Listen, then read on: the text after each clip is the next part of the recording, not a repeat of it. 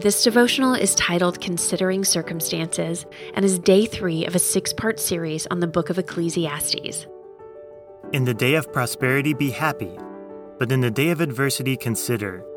God has made the one as well as the other, so that man will not discover anything that will be after him.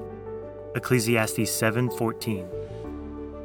Our lives are just the prologue of a cosmic journey, and it is just one journey among a symphony of billions, in concert with a creation that declares the glory of God.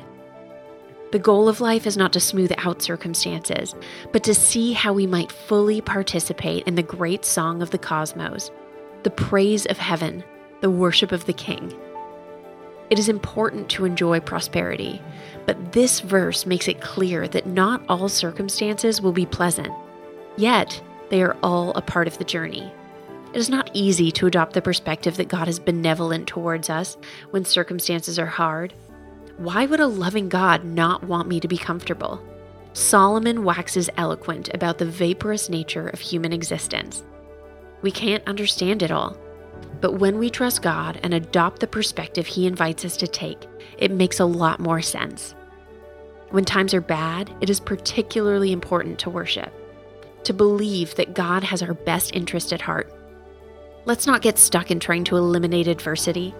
Adversity is a temporal thing that is inviting us into an eternal thing. Worship, trust, knowing God.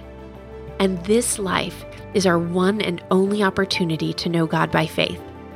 Our vaporous existence on this planet is providing a cosmic blessing that we can only begin to understand.